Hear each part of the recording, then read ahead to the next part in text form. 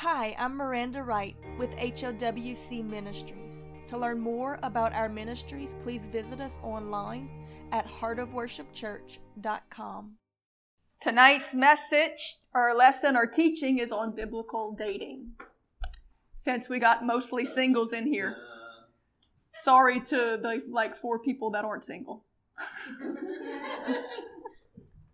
It's just us, Candace, Jacob, Wayne, and Monique. Everybody else is single. Yeah.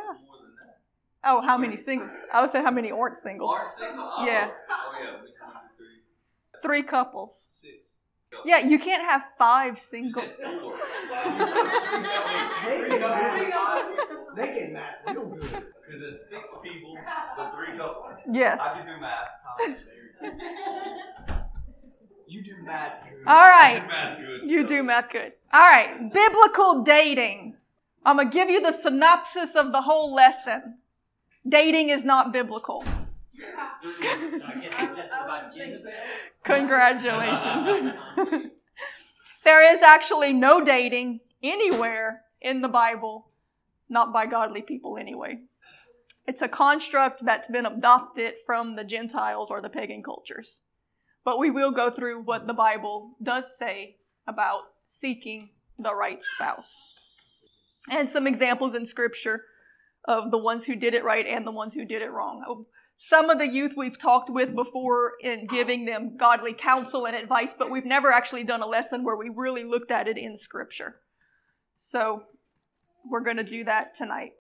And I would say that for anybody, and not only those here, but those by podcast who may listen to this later, immediately when you think of that concept, when you say dating is not biblical, the pride and the mind just starts freaking out. So many people get so uptight and the truth of the matter is that if your flesh immediately wants to buck the idea that dating can be detrimental, it's because it's a huge area of lust, of self-will, of uncircumcised or uncrucified flesh, and pride.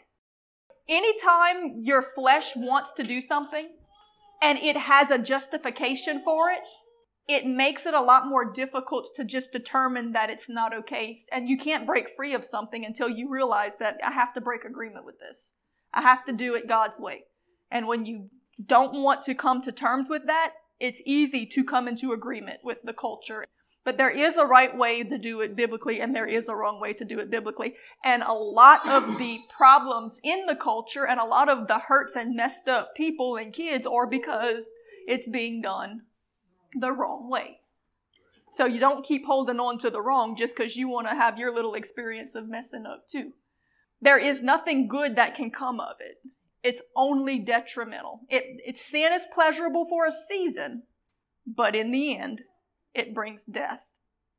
We have to be willing to give up our will to serve God, to do things the right way.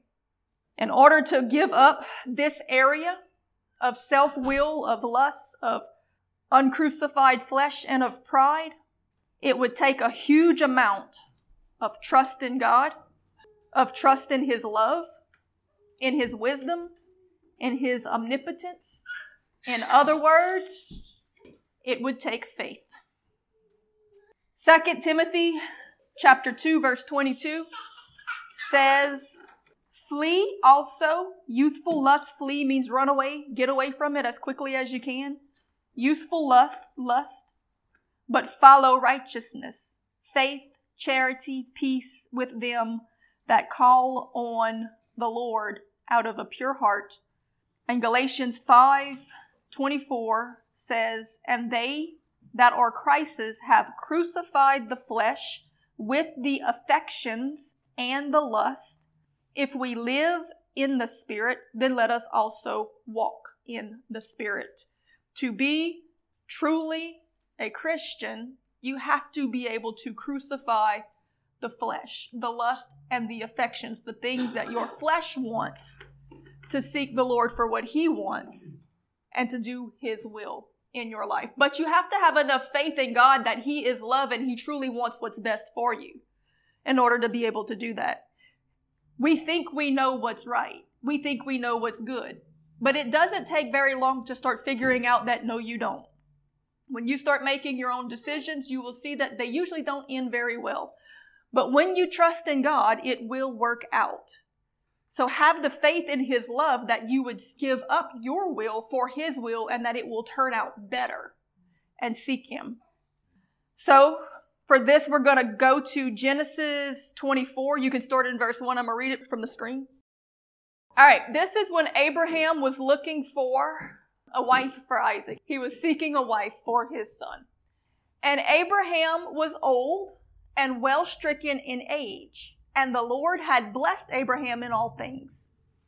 And Abraham said unto his eldest servant of his house that ruled over all that he had, Put, I pray thee, thy hand under my thigh, and I will make thee swear by the Lord, the God of heaven and the God of the earth, that thou shalt not take a wife unto my son of the daughters of the Canaanites among whom I dwell. But thou shalt go unto my country and to my kindred, and take a wife unto my son Isaac. Remember, Abraham had gotten a promise that they would inherit this land. It would come through his lineage. All these things would happen. But Abraham would have probably also maybe known that there was a curse from back in Noah's time placed on the Canaanites. So if his son takes a wife of the Canaanite, there's no way he can get the blessing if they're already a cursed lineage. So he said, I don't take a wife of the Canaanites. Go back and find him the right one, the one that the Lord wants for him back in this other country. Because God had told him to sojourn in the land of the Canaanites, because God was going to take the land from the Canaanites and give it unto the descendants of Abraham. But He didn't want him to incorporate with them. He wanted them to have faith that God would take it from them and give it to them. So he couldn't mix with the Canaanites. God didn't want the wrong wife or the wrong husband if it brought the wrong religion into the family. They had to be equally yoked. And so anytime that you'll see that with like, for example, King Solomon, he took wives from other religions. 800. Yeah, a whole lot of them. Yeah, he had a problem. Big time. But it destroyed him. It really is and it destroyed the kingdom, because it brought in all of these evil, wicked things into the bloodlines and into the culture. So Abraham's old and he can't do this himself, so he gets his oldest servant who runs everything for him and makes him swear, I need you to find the wife for my son, but it cannot be a Canaanite. Go back to the land that I came from and find him a wife there. And the servant said unto him, Preventure, what if the woman will not be willing to follow me unto this land? Must I needs bring thy son again unto the land from whence thou comest?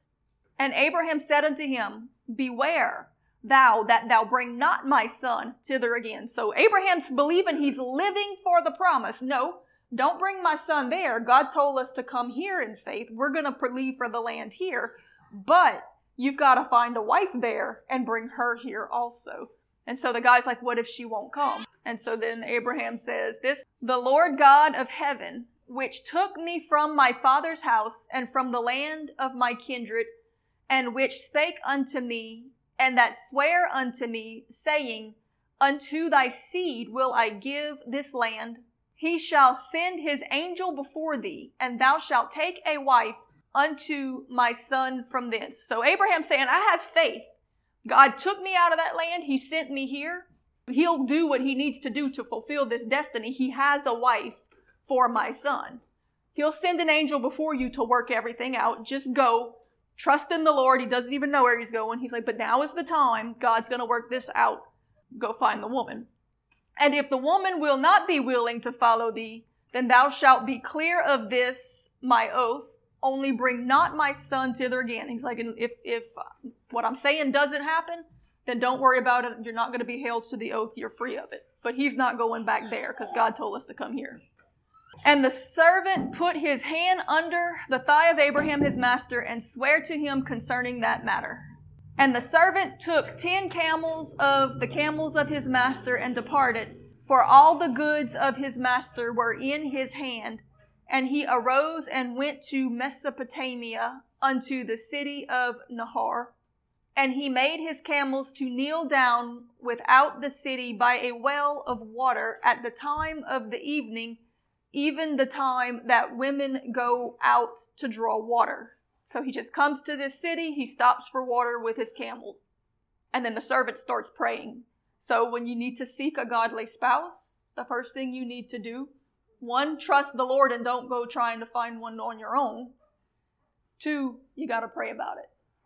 You've got to ask the Lord. You've got to ask him to guide you, to lead you, to give you confirmation if it's the right one. You've got to wait and not just act. You've got to seek him for signs and he'll show you. But it says, and he said, O Lord, God of my master Abraham, I pray thee, send me good speed this day and show kindness unto my master Abraham.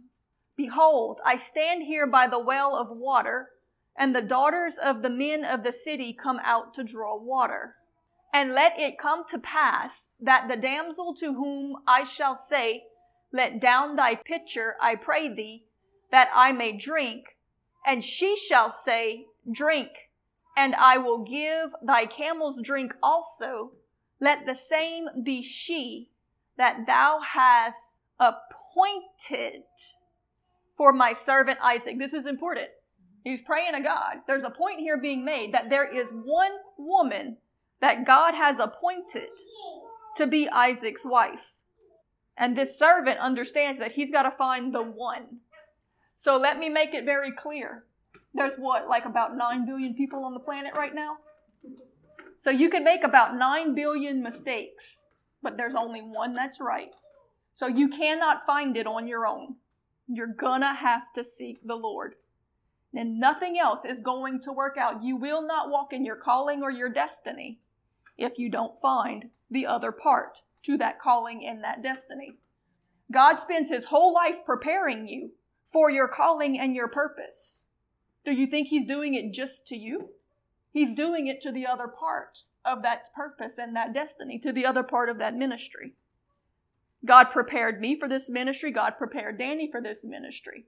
And we had to seek the Lord and be obedient to what the Lord said in order for it to come together to the fullness of what God wanted. If you do it your own way, like many do, that's why you end up with so many Jezebels married to Ahabs. When people make their own decisions on their own lust and the whole congregation suffers because of it. Or your whole family. Or you lose your calling and your ministry and your purpose because you cannot walk out the fullness of what God has for you on your own. There is somebody there that's meant. So be patient and seek the Lord and pray about it. There was somebody appointed. Now, I love the fleece before the Lord because he's also testing character. He's saying, when I ask the girl for a drink of water, let her reply to me, I will give you water, but also all of your camels. A camel drinks about 90 gallons of water. And he had, 9 of them, I think it said? Or 9, 10? He had 10 of them. Do you know how heavy a gallon of water is coming up from a well? She had a servant's heart. You looking for a spouse or somebody that serves the Lord, you better look for a servant's heart. Because if you look for the Jezebels will love to be served. They will love to get attention. They will love to get things. But the one that the Lord has will have a servant's heart. They'll help you. For those who are called to ministry, which I think all of our boys are, they will help you tend to the flock. She didn't just offer him a drink of water, but all of the flock that was with him. The one that the Lord had appointed for thy servant Isaac, and thereby shall I know that thou hast showed kindness unto my master. And it came to pass, before he had done speaking, while he's still praying, that behold, Rebekah came out, who was born to Bethuel, son of Milcah, the wife of Nahor, Abraham's brother, with her pitcher upon her shoulder. And the damsel was very fair, so she was pretty. Because the first thing that every fleshly young person thinks is, oh, if I have to let God choose for me, what if he picks somebody ugly? That's So, a good point. be encouraged. Be encouraged. God made you. God knows what you need. You're going to have to trust him. But it says she was very, very fair to look upon, a virgin. Neither had any man known her. And she went down to the well and filled her pitcher and came up. And the servant ran to meet her and said, let me, I pray thee, drink a little water of thy pitcher. So that's not so bad. She already drew her pitcher. He's just asking for a little drink from it. That's not so much work. And she said, drink, my lord. And she hasted to let down her pitcher upon her hand and gave him drink. She was hospitable. She was tender and caring. And when she had done giving him drink, she said, I will draw water for thy camels also, until they have done drinking. Until they've drank all that they want to drink. So on average, about 90 gallons per camel, but they could have drank more because she said, I'll give them all that they want. That's a servant's heart. Let's go a little more. I don't know how far we're going to go, just a little more maybe. And the man wondering at her held his peace. So he didn't jump right away, all right? So you can just give up this, we're talking stuff. So he didn't act right away. He didn't jump out. He didn't offer. He's sitting back and he's still praying and he's wondering.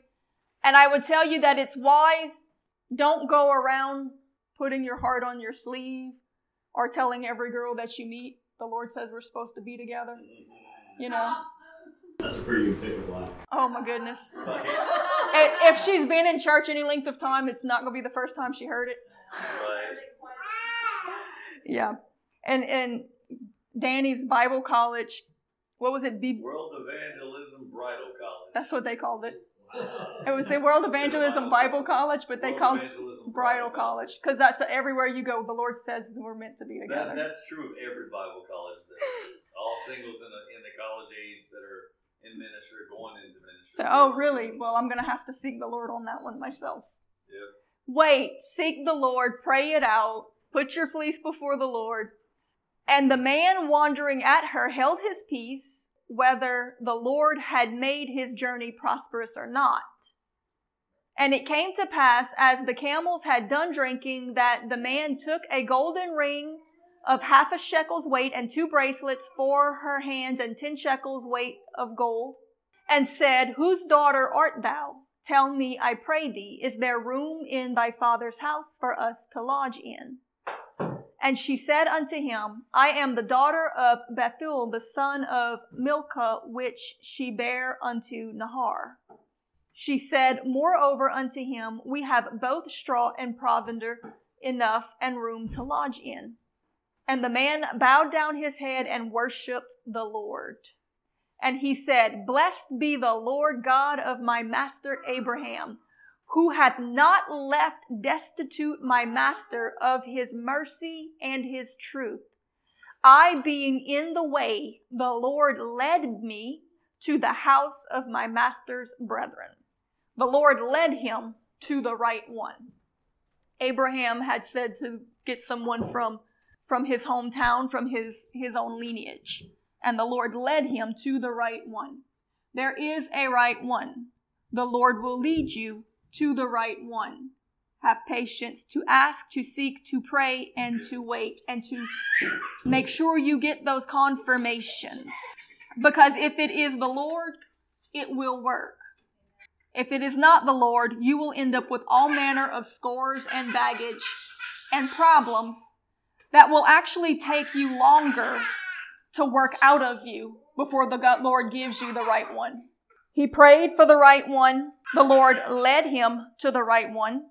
He waited and tested the Spirit for confirmation. He tested her character for the fruits of the Spirit before there was any talk of commitment. So, the first point we need to get in our mind is that Christians don't look for girlfriends and boyfriends. They look for spouses. I'm just going to put it to you straightforward right now. There is no dating around in Scripture. It's not okay. The Holy Spirit will never lead you to do it, and He'll never be okay with it because it's only going to cause hurt. He will lead you to your spouse. And I'm not saying you're going to meet them and get married right away. Even Mary and Joseph had a time of engagement. But they didn't date 10 or 20 different people while they were trying to figure out who God wanted them with either. They did what the Lord said. God leads you to them, but I've seen, and the devil likes to throw the counterfeits at you. The counterfeits will usually come right before the real, and they'll usually be a lot like what the real one will be, but there's going to be some trickery there. You can't trust your own, what you think. You're going to have to seek the Lord. He's the only one that knows the heart. So, some practical advice and truths. If the person isn't somebody that you would marry, why would you date them?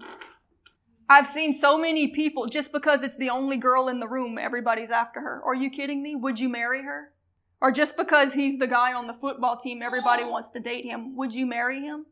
You're playing with danger, because if you date someone that you don't want to marry and you end up with a kid in the situation, then you are forever bound and tied to a person that you can't stand, that you are miserable with, to a crazy person. Do you know how many people I know who are alcoholics because they are bound to a crazy person that they were never called to be with, a Jezebel? You set yourself up. You're really dancing with the devil. Because if the devil can't get to you, he's going to get to the ones closest to you. So why put people around you that he can easily use? You've got to trust the Lord to bring the right one that's got the spiritual equipping and the training through their life experience to handle the spiritual attacks that are going to come against you and your calling. Or else you'll do damage not only to you, but to them. And I'm kind of getting ahead of myself, but I'll tell you this, one of the biggest mistakes that I've seen done, and I think this was probably the mistake that I made with my ex, is that God brings people into your life as assignments for you to work on, for you to witness to, for you to bring to church, for you to lead to God. And you'll see some of the signs of God bringing that person into your life. And I've seen it so many times where people were like, well, we're meant to be together because this, and this happened. And we're supposed to be around each other. And I can just see all this. And it's like, just because God caused you to come together doesn't mean he wants you to date or marry. A lot of times God does bring people into your life just for you to be able to bring them to the Lord or to give them your testimony. That I've seen so many people date assignments and it destroyed the assignment and ended up setting them back years. It was never meant to be. So even if you're getting a few signs, don't act too quick. Do what the servant did. Wait it out. Pray it out. Seek the Lord. Make sure you know. God is very capable of making it very obvious. The problem is you have to wait until you know before you act. Most people start moving into relationships before they know, and they're like, oh, well, if it's God, it'll work out, and if it's not, it won't. That's not a gamble you want to make. Samson played around and saw how that worked out. He lost his calling, his ministry, his anointing, his strength, his years, his eyes, and eventually his life, playing with Delilah. Oh, if it's not meant to be, it won't work out. Well, no, it won't work out. That's how it's going to end up. Hey there, Delilah. You just said goodbye,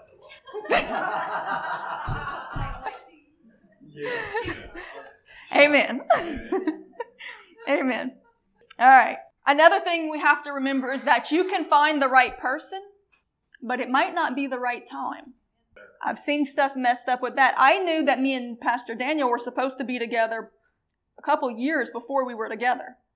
Because even though I knew it was the right person, it wasn't the right time. And I never told him that I knew that, because I wanted the Lord to tell him that, because he needed to hear that from the Lord so that the devil couldn't come back and say, well, she just put that in your head. So I never told him anything. And then a few years later, when he's like, I think the Lord's saying that we're supposed to be together, then I was like, okay, I agree with that because I know that, but I still don't know if it's the time. We're going to pray and fast and seek this out and make sure that it's time. Because if it's not time and there's stuff still not worked out and the devil gets in and messes stuff up, that can cause more damage. I've seen people that I truly believe were meant to be together, but the Lord kept saying, wait, wait, wait. And they didn't wait. And they weren't spiritually pure yet. There were things that God needed to work out of them, one or the other. And they didn't get their full maturing or deliverance. And so they ended up working against each other and hurting each other. And so many scars built up that they ended up hating each other. And what was supposed to be got completely destroyed because they didn't listen when God said, wait. And there were other Jezebels and issues in the midst of it, causing problems in the middle of all of it, that God would have worked all out had they just waited. You have to trust the Lord completely. Seek Him for the yes or the no. If you get the yes, then you have to get the is it right now. And we're going to talk a little bit later about why that's so important. 1 Timothy chapter 5 verse 8 says, "But if any provide not for his own, and especially for those of his own household, he hath denied the faith and is worse than an infidel." The Bible is very clear. If you have children, you are required to provide for your children. Another reason why dating is not biblical is because it's selfish. If you don't know that this is the person that you're supposed to be with and that you're going to marry, and you're dating just to fulfill your own lust, and you end up with children, you have brought children into the world for your own pleasure, and you brought them in selfishly. And so now you have a choice. You either do what's right and you take care of them, or you continue in your selfishness and you continue taking care of yourself. But the Bible makes it very clear that if you do not tend to your own children, it says you're worse than an infidel and you are not part of the faith because you're not obeying what the Word says to do. Now, we understand that there are circumstances with disabilities or injuries, or sometimes parents die and the kids are on their own there, or orphans. There are things like that. But for those who just wanted their flesh to be pleased and ended up with children and then left their responsibility, until they tend to those children and repent and fix that, they can't go to heaven. I don't care how much church they go to. I don't care how much hooping and hollering they do. They're not in alignment with the Word of God. For abortion too. Yes, you deny the faith because you're not in agreement with it. So, I think that if the mindset was more dead set on the fact that I'm with this person, and if this leads to a child, I am bound to this for the rest of my life, people would make wiser decisions. But they're thinking about themselves. But as Christians, you never think about yourself. You always think about others. And these children end up untended to, hurt, abandoned, full of issues, and then the enemy gets in and causes all kinds of problems and attachments and abandonment issues, and then later on in life you have to deal with getting all that delivered and cast out of them and get all that healed because of all of the hurts that were caused by an act of selfishness. Dating can only lead to distractions, temptations, disappointment, discouragement, division. How much division has dating in the church caused unnecessarily? People who should have been ministering and working together now divided and pit against each other because they all liked the same girl, or they all liked the same boy, or they used to be friends but now they are enemies, or they were supposed to be in ministry together later but now they hate each other because they dated the one the other one liked, and now there's division, and it's all completely unnecessary because nobody sought the Lord and waited. They just wanted to please their own flesh. It causes division, broken friendships. It destroys purposes. It causes unnecessary pain and bitterness. Nothing good can come from the wrong relationship. It's completely a work of the enemy. Now, I'm not saying that when you find the right one that it's all easy, because it's still a relationship. And relationships take work. God instituted the purpose of marriage to make you more selfless, to chip away more flesh. We joke about it. We heard the pastor one time talking, he was doing marriage counsel, and these two were just going at it, blaming each other for everything. And he stopped them and he said, I think the problem is that you think marriage is supposed to make you happy. Marriage is meant to kill you. It's meant to kill your flesh. God's like, how do I keep my children from being spoiled and selfish? We'll make them live together, but we'll make them completely opposite. And if that doesn't work, we'll give them kids. So, and that is true. Everybody has this fairy tale Disney idea of marriage. It's difficult. And any problems that you have are not going to be fixed by marriage. They're going to be compounded by the stress of marriage. So you need to let God work on you so you can get a step up already in your spiritual walk and your strength, so that when you step into the marriage, you're already standing on solid ground and feet, and then you can start working further. And then once he gets you stronger in that, he'll give you kids, and then you'll go a little further. But if you jump in the deep end before you can swim, it's going to be a whole lot more difficult.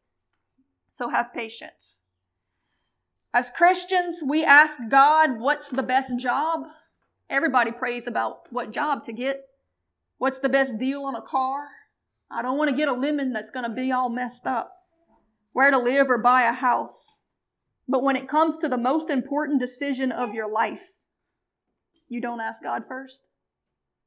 We don't look at dating as important as it is. When you're pursuing a person, this could end up being the most important decision of your life. Who you end up with forever is going to affect everything. You don't seek, you don't wait. You just trust your emotions that are so easily deceived and manipulated by the enemy.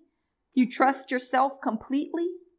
And then we wonder why divorce is so high in the church. We aren't teaching wisdom in seeking a lifelong spouse and ministry partner. I think more churches ought to teach it. Most justify trusting God's will over their own in every area except in choosing a spouse. That's the area that most will not let go. And it shows in the modern church. Pastors are married to Jezebels. There's rampant divorce among the laity. Weak, tired, handicapped, unequally yoked ministries. God is preparing you for a purpose, a calling, a ministry. But you're only half of it.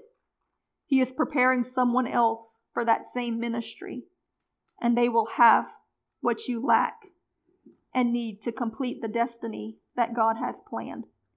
Choosing your own spouse is like Esau's soup. It can cause you to forfeit God's plan for you.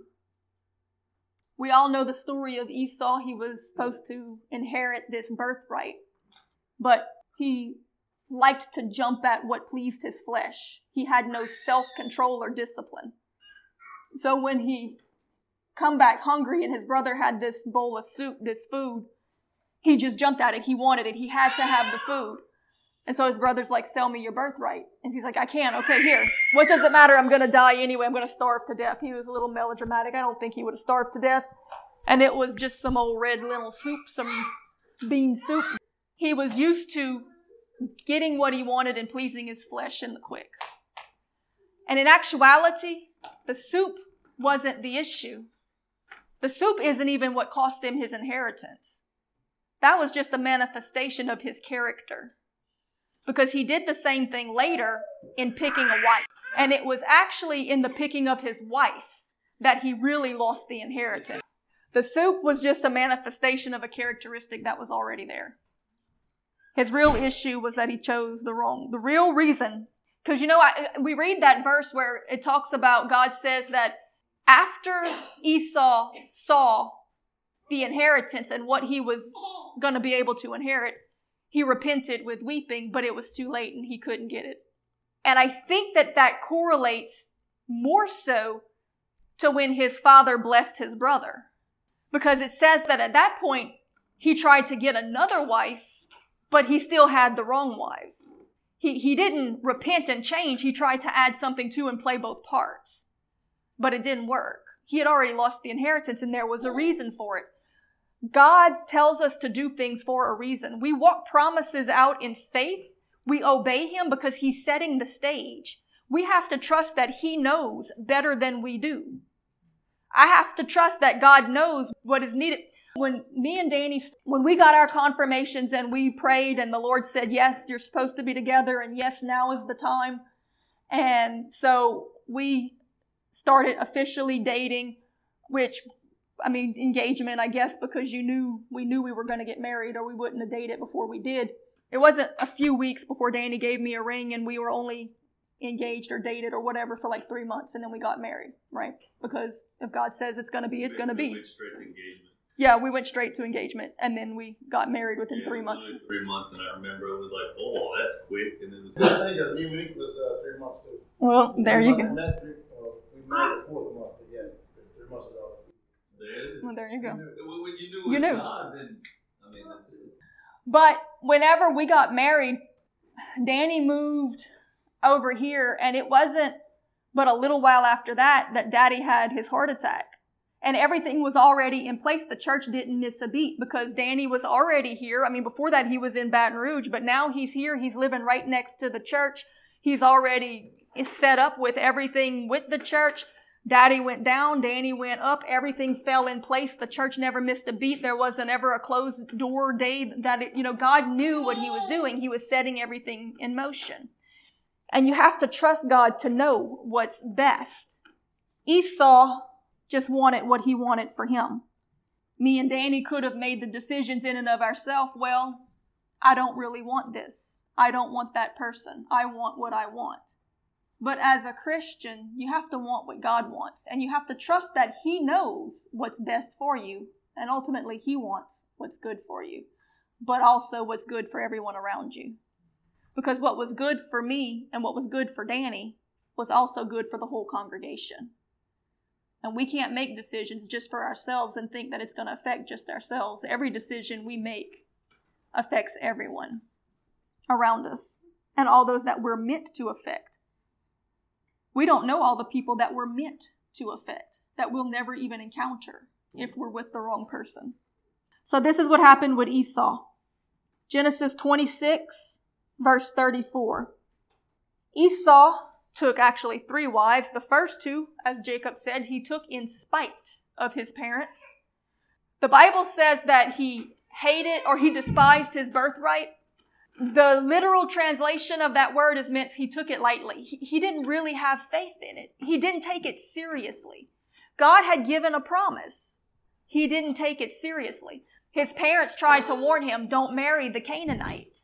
You can't inherit the promise if your descendants are Canaanite. Because that's not the way this is going to work out. There's a curse on the Canaanites.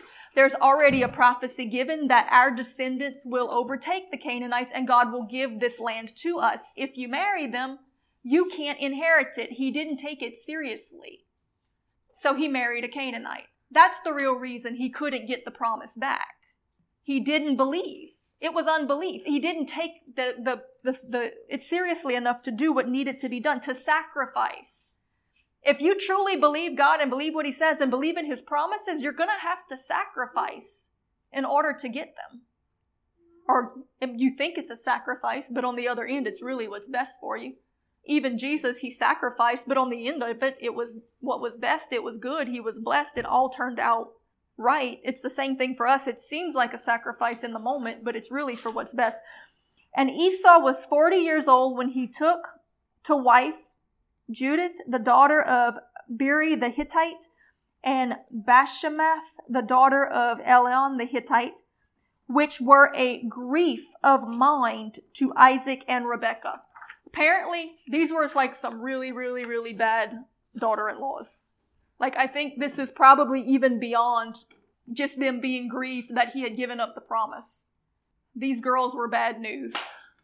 They were bad spirits. Genesis 27, verse 46, we pick up the story again. It says, and Rebekah, which was Esau's mom, and Isaac, his dad, Rebekah said to Isaac, I am weary of my life because of the daughters of Heth. If Jacob take a wife of the daughters of Heth, such as these which are of the daughters of the land, what good shall my life do me? They were such a problem. She was like, I don't even want to live anymore. Please, we cannot let our other son marry girls like these, or it's not even worth me living anymore. I am so miserable from these girls. Because remember, at that time, the brides came to live with the son at the father's house. So these girls would have been living with her, and they were terrible. So we see that with Esau, which he didn't care. He just wanted what he wanted. The food was just a characteristic that manifested in every area of his life. He was a man that wanted to please his flesh and made his own decisions according to what pleased him.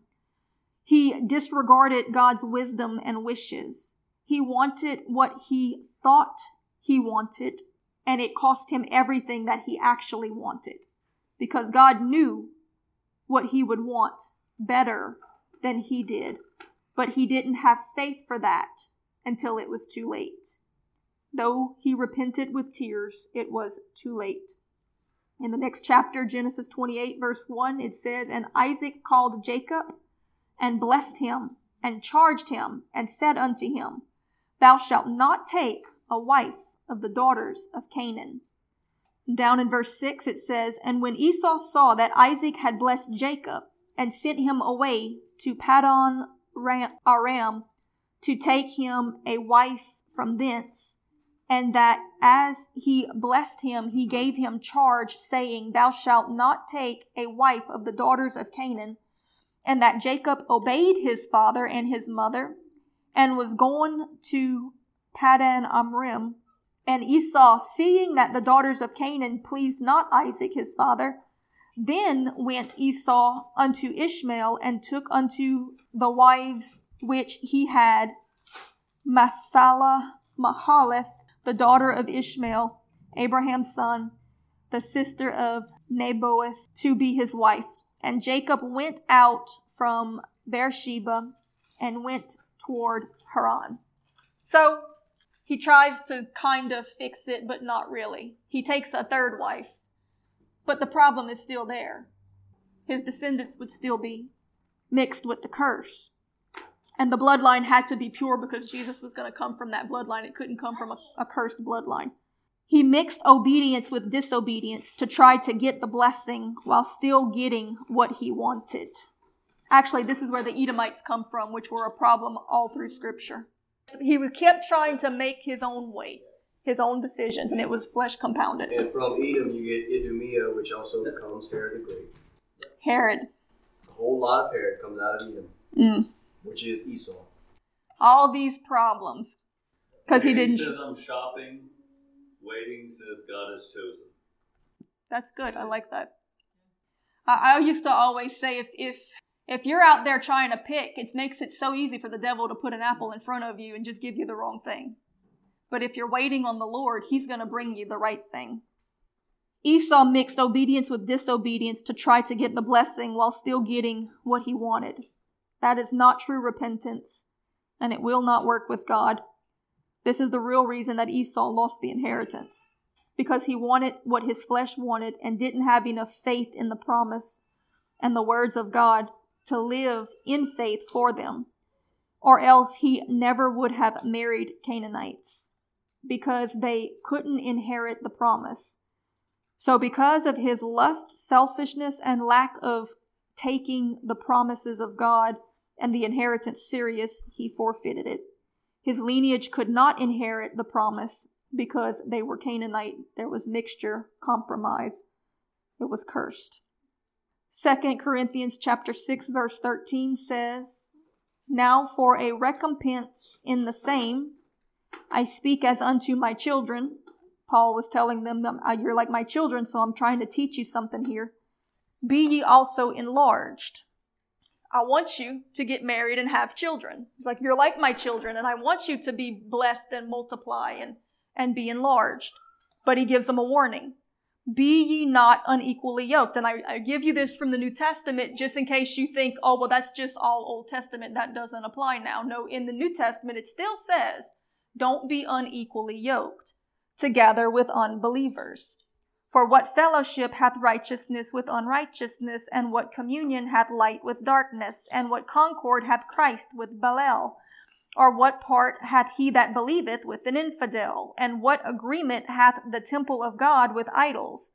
For ye are the temple of the living God. As God hath said, I will dwell in them, and walk in them, and I will be their God, and they shall be my people.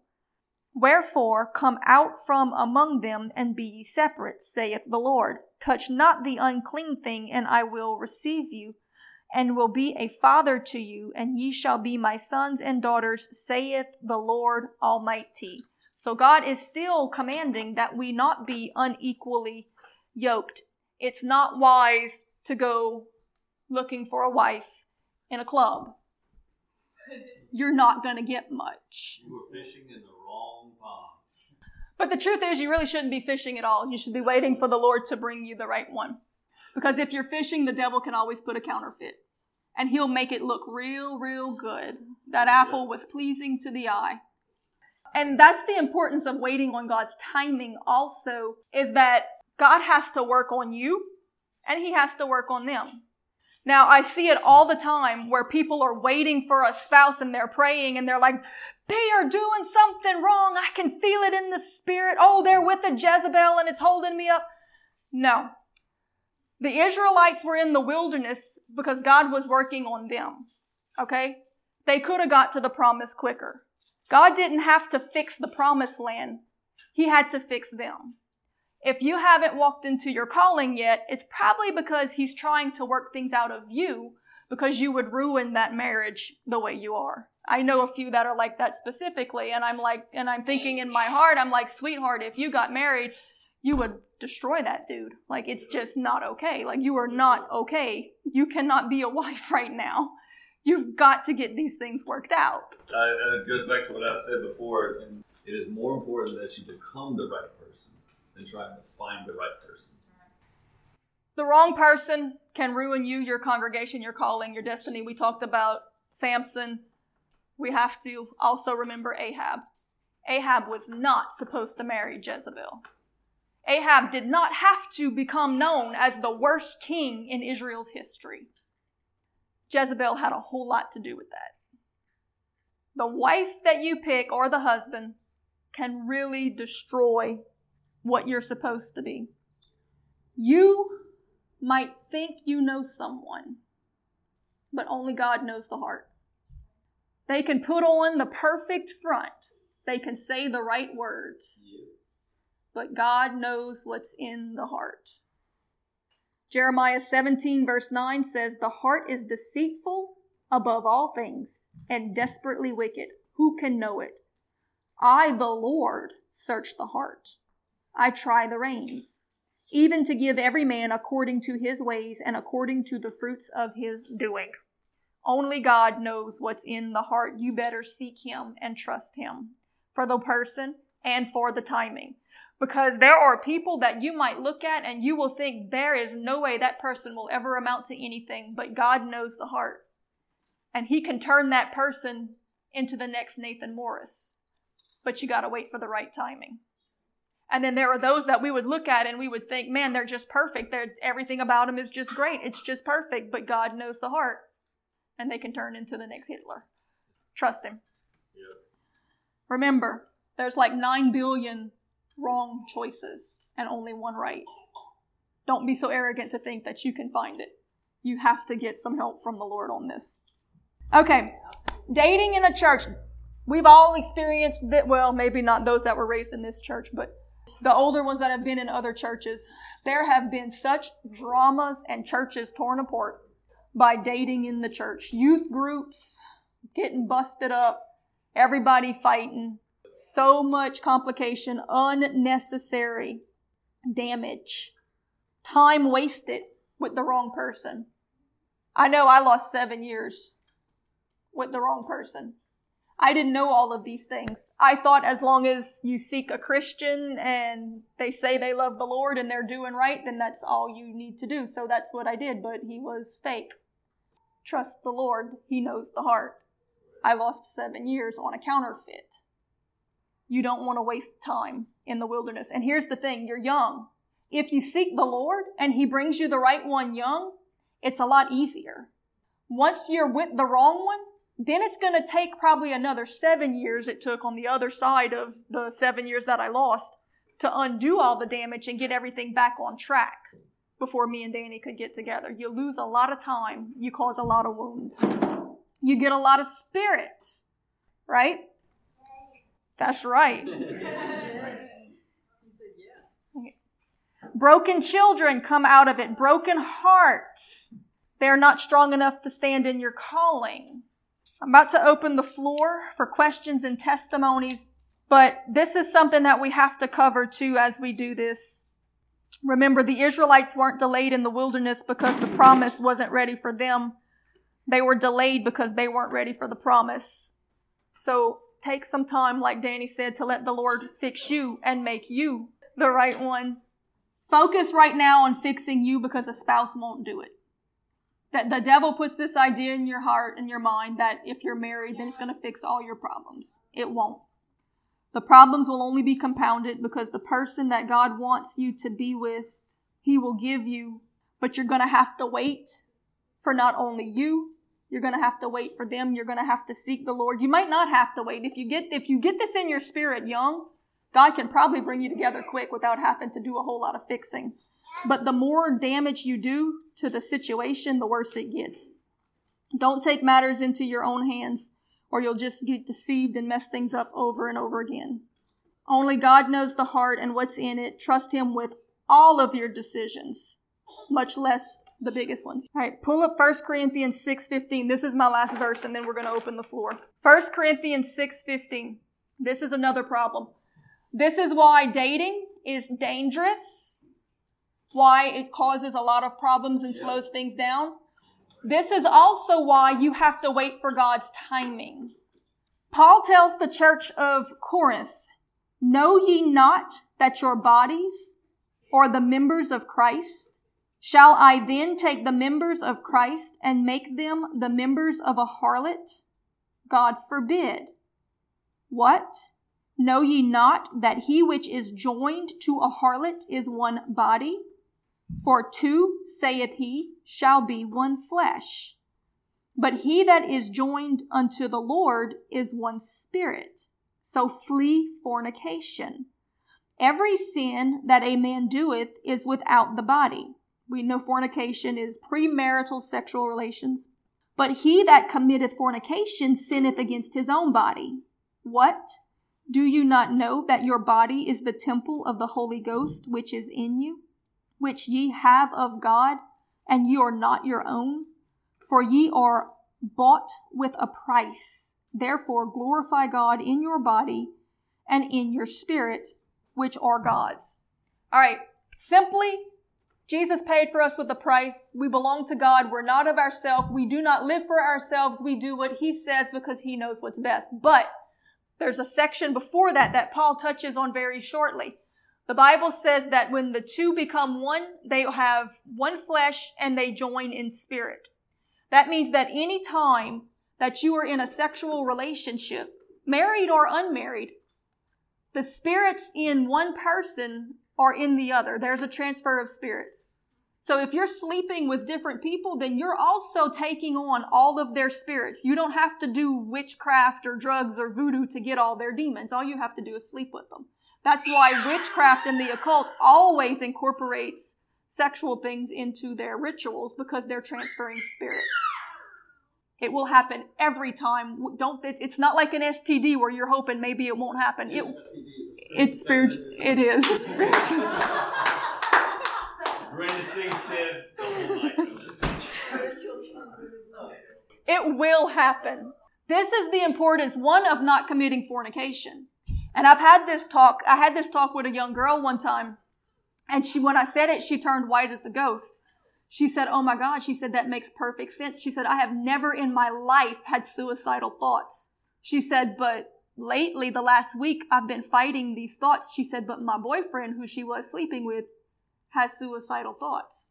And so we ended up having to do deliverance for suicidal thoughts, because the spirit of suicide was now in her because she was connected. He says, temple. We are a temple. When the two become one, it is one temple. Therefore, whatever spirit indwells and inhabits that temple inhabits both temples. So whatever they have, you have. One body. Now, this is the importance of waiting on God's timing, because He might have the right person, but there might still be some things that He's got to work out of that person. And if God hasn't dealt, maybe they have an oppression from their childhood that hasn't fully been dealt with yet. and you're wanting to rush things. And now you're fighting a battle with a spirit that you don't know how to deal with. Or you get married and you have kids, and now you're fighting that battle in your children because you didn't wait for the Lord to deal with what needed to be dealt with. Amen. You need work. They need work.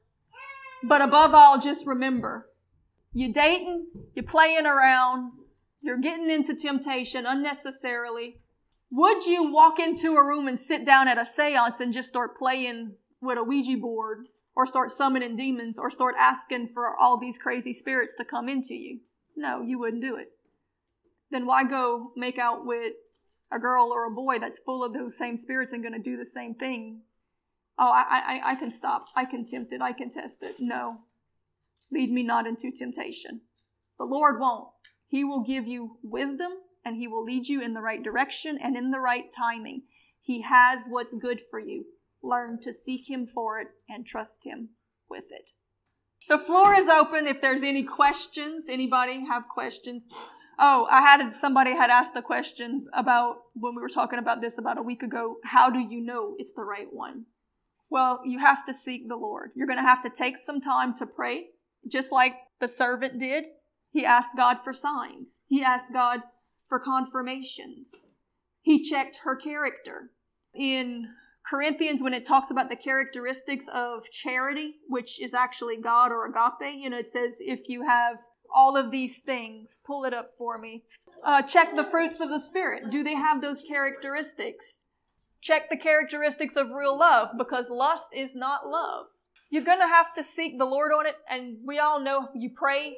He gives you signs. He'll give you scriptures. He'll give you sermons. He'll give you radio messages. He'll give you songs. And everything will line up. And it may not be a paragraph-long conversation, but you should be able to pick up yes, no, wait. Usually wait. The one we don't like is the one we get the most. Wait. Follow His instructions. Yeah, though I speak with the tongues of men and of angels, and go down to the part where it's like love is, or charity is. Okay, so think of the person that you like, and do they fit these characteristics? For example, Daniel, I'm looking for Pastor Daniel. Is he long-suffering? Is he kind? Does he not envy? Does he vaunt not himself? Is he not puffed up? In other words, is he humble? Go to the next one. Does he behave himself unseemingly? Does he seek after his own? In other words, is he selfish and look for the things that only he wants, like Esau did? Is he easily provoked? Does he think up evil things? Does he rejoice in iniquity? Or does he rejoice in truth? These are good things to test. And yes, people are growing in grace, so we can grow in these areas. But if you look at this list and the person that you're pursuing can't even match 2 or 3 on the list, then I don't think God is sending them. And definitely not right now, for sure. Let me hit this one real quick, because this is the one the devil gets to everybody on. Missionary dating. Oh, I'm going to get them saved. yeah. Let me tell you something. You have more influence on a person that you're not dating than you have on a person once you start dating. You think you have influence because you're dating. I'm telling you, once you start dating, you have no more influence. Maybe for a week, maybe. Right. Then you have no more influence. They will not listen to you at all. You have more influence on strangers. Or even if somebody likes you, but you're not dating, you'll have more influence on them. You will not be able to save somebody once you're married. In fact, once they're committed and married, things will only get worse because now they have no motivation. You can't save anyone, only God can. I can tell you from my experience, I didn't know these things. I made a mistake. I lost 7 years, and then I lost some years after that where God had to pull all that stuff out and get me ready for the new one. Sad thing is I knew Danny before. We could have been there. We could have towers built by now, but. And I know also Pastor Daniel made some mistakes beforehand too, and there are ministries that I know that we're supposed to be connected with right now that we're not, because he dated a girl that's now hates my guts just because of who I am. I never did her anything, but it's just because of who I am. And I know because of the Spirit they were supposed to be leading a ministry in Baton Rouge that we would be connected with that would have continued. That's not really continuing now. You don't know the consequences of a simple decision. There's many consequences to any one decision, much more than the surface consequences. Yeah. And you don't know how serious a situation it is because you only see the soup in the moment. You don't see the inheritance that you're going to miss. So we're going to pray tonight for all the single people, for their spouses, and you're going to start praying at home. To me, the word dating implies dating different people and looking around and fishing and shopping. You're shopping. But like when me and Danny dated, before we even said, okay, yes, we'll come together, we already knew we were going to get married. Now, he hadn't proposed yet or gotten the ring, and it was only a few weeks before he did. And at that point, we called it being engaged. So, if you have a time of dating, that's fine. But you have to go into it already knowing that I'm committed. I'm okay marrying this person. The Lord has already showed me I have confidence. I'm going to stick it out. You're going to be committed. You're not playing games. The real key is, why would you ever get into a relationship with someone that you couldn't see yourself marrying? You are setting yourself up for all kinds of trouble for the rest of your life. It can't be a selfish decision. You have to seek the Lord. This is the biggest decision of your life, and we treat it so nonchalant. We put more concern and worry into picking a car than we do into picking who we're going to date when it's really the biggest decision of your life. I made one mistake, and I learned from that one mistake, but I will tell you this. God knows the heart, and you have to seek the Lord, because my one mistake looked right. He played the part. He said the right things. Everything seemed right. And it turned out to be a wolf in sheep's clothing. Everything wrong.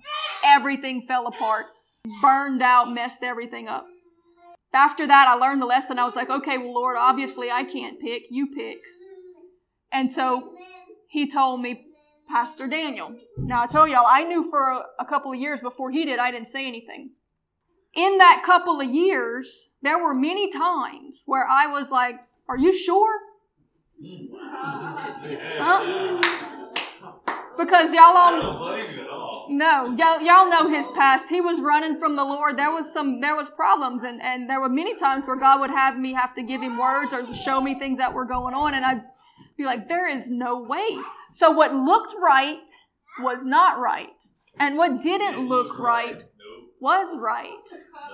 God knew. In the end, it worked. And now so you cannot trust what you see or what you think. Right. You have to seek His ways the are Lord. higher than our ways. They are. Come on, my brother, say Amen. it.